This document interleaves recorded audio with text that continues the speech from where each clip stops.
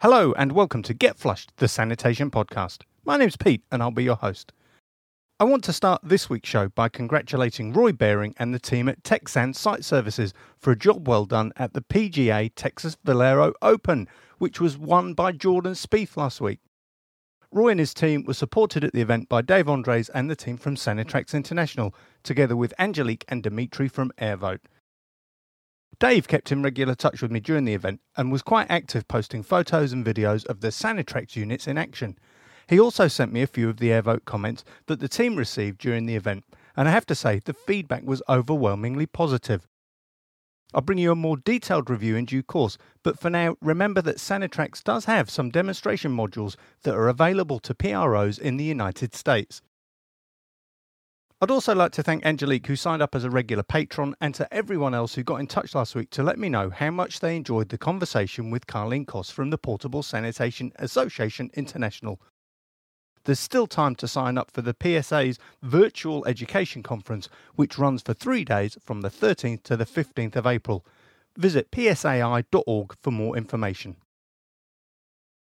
So far in this series, I've really focused on the regimes and processes that go into keeping portable toilets really clean. I've looked at standard operating procedures, talked about training and playbooks, and I've worked through a toilet inspection on site.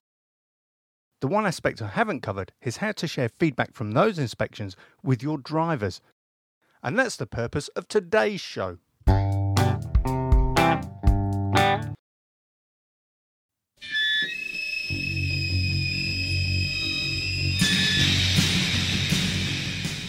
That music was the start of Never Understand by the Jesus and Mary Chain, which I included because it's a great example of the use of feedback, which the Oxford English Dictionary defines as a screeching or humming sound caused by the return of the output signal from an amplifier or microphone to the input of the same device. The dictionary also includes two other definitions of feedback, which are perhaps a bit more appropriate to my purposes today. The first is information about reactions to a person's performance of a task which is used as the basis for improvement. And the second is the modification or control of a process or system by its result. Now, while I'm sure we can all think of a manager that we'd put into the screeching category, today's episode is primarily about how you use information about a task that's been carried out as the basis for improving performance.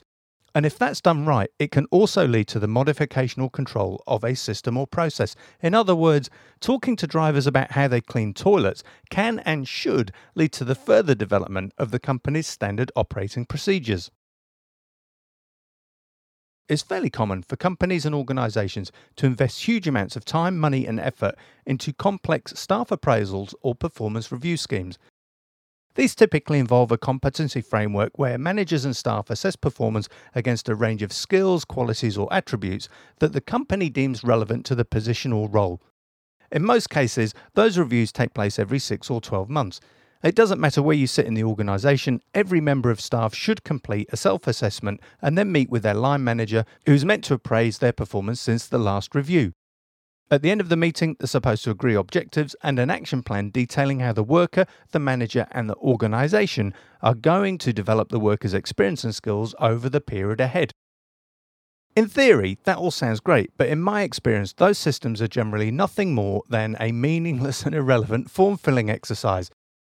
You see, more often than not, the worker isn't too fussed, the managers or supervisors don't have the proper skills or time to do the review, and they haven't really spent any time with the member of staff or observed them at work. And these days, lots of companies are so short-staffed that there just isn't time to send workers away from their frontline role to go on development or training courses. If I go through my collection of old staff appraisals, I see the same old recycled platitudes and phrases every time. Now, I know that sounds really cynical, and I readily acknowledge my bias, but it all seems just a massive waste of time. That's a sour and dismal position, but I think it will ring true with a lot of listeners. And I have to say, not everybody has aspirations to move into a leadership or supervisory role or take on extra responsibilities. A lot of the sanitation drivers I know just want to come to work and do their job.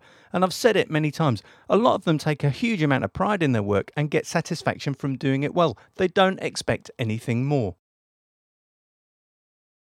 If we take the desire to do a good job as a starting point, feedback on site visits and toilet inspections can actually be a really useful tool to help drivers assess their performance and improve the way they clean toilets.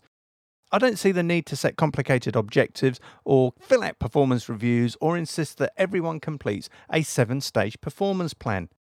I'm going to give you my ideas on how this should work. But first, I'll have to complete some toilet inspections. Now, luckily, I've already done that.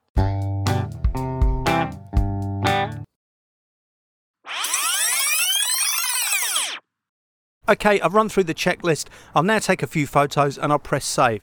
As soon as I've done that, the report's available, and this one shows that the toilet has scored 9 out of 15, which is 60%. That was audio from Season 2, Episode 2, where I went out to inspect a toilet on site. On that occasion, there were half a dozen issues where the toilet fell below the requirements I set out in my standard operating procedure. The outside of the cabin hadn't been cleaned, the internal walls hadn't been washed or wiped dry, there wasn't enough water in the tank, there was scale in the urinal, and there were 4 deodorizing discs instead of 1. Although those 6 items needed attention, there were another 9 that met or exceeded the required standards, and it's really important to remember that. You must include both positives and negatives when giving the feedback. If that was a real inspection, I'd share the results with the driver. I'd start by sending an electronic copy directly from my phone on site. And if the driver was technically challenged, I'd print the report and give them a hard copy. I'm a great fan of being open and transparent. If you put things out in the open, you can get them resolved. Hide things away and they tend to fester. Of course, inspections only hold value if the driver reads the report, understands what needs to be done, and acts on it. And to make sure the driver truly understands and changes their behaviour, you have to have a conversation. Inspection reports make great conversation pieces at SMOCO or pre-start, but you have to be fair. Calling someone out for the occasional mistake where they've maybe rushed a job or missed a key step might not be politically correct, but in a tight-knit team and with good humour, it can work really well. And that approach might actually keep a lazier teammate on their toes. Where it's not acceptable is when that person's performance falls really short of the standard you require. Those conversations are best done one-to-one in private. So if I was the manager or the owner of the business, how would I do that? Well, I'd start by making performance conversations part of the organisational norm. Drivers need to feel comfortable talking to management about performance. An occasional chat that only happens when they've done something wrong can actually do more harm than good. Remember, Roy Baring said that you need to bring the playbook to life. Well, this is part of that process. If meaningful conversations aren't the norm, I'd start by making time to meet with the driver. I'd be clear about what I want to discuss and why, but I'd take care to make it amenable. I'd avoid a confrontation and I'd avoid being judgmental. Feedback won't be heard if the other person feels that they're being attacked. Now, the key steps I'd go through to share the information are: show them the report, let them see the pictures. Give them an opportunity to explain and to ask questions. Point out where they did meet the standard and then point out where they fell short. Use simple language and focus on just 1 or 2 things each time you have the meeting. Explain clearly and carefully what you want the person to do differently. Good examples might be, I want you to remove the old urinal block and leave just 1 new block in its place. I don't want to see any more than 1 deodorizing disc. I want you to wash and wipe every cabin. Get the person to repeat what you want them to do. And when you finish, set a time and a date for the next meeting and stick to it. A lot of people will find this really tough. Imagine how you'd feel if someone else criticised your driving. So you need to be really careful to choose the right words, and the right tone, and the right time, and the right place.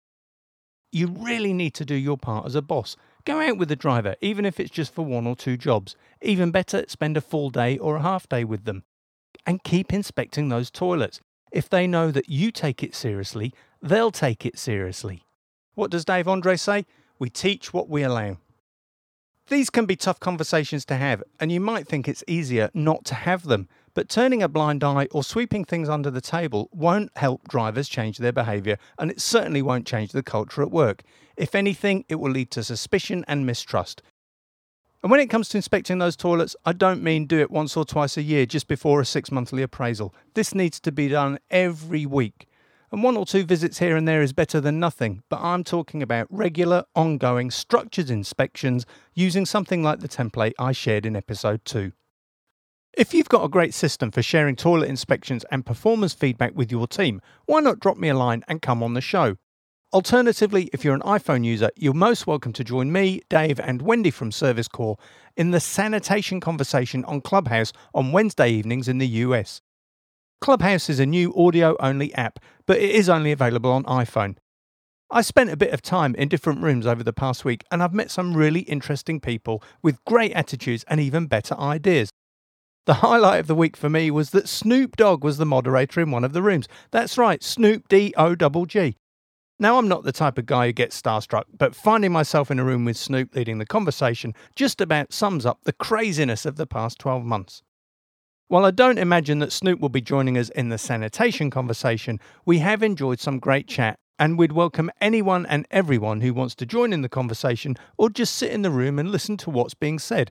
That's Wednesday evenings from 7:30 p.m, and I'll put a link to next week's meeting in the notes for today's episode.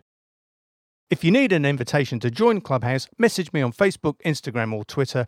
Just search for Get Flushed and we'll do our best to sort you out. Now, if you enjoy the show and you'd like to show your appreciation, why not visit buymeacoffee.com/getflushed, where you can, buy me a coffee. Alternatively, please visit our Patreon page, that's patreon.com/getflushed, where a modest monthly donation will give you early access to the show and bonus material that's not available elsewhere, and I'll give a shout out to any new subscribers in each episode. Once again, thank you for joining me today. I've been Pete, and you've been listening to Get Flushed.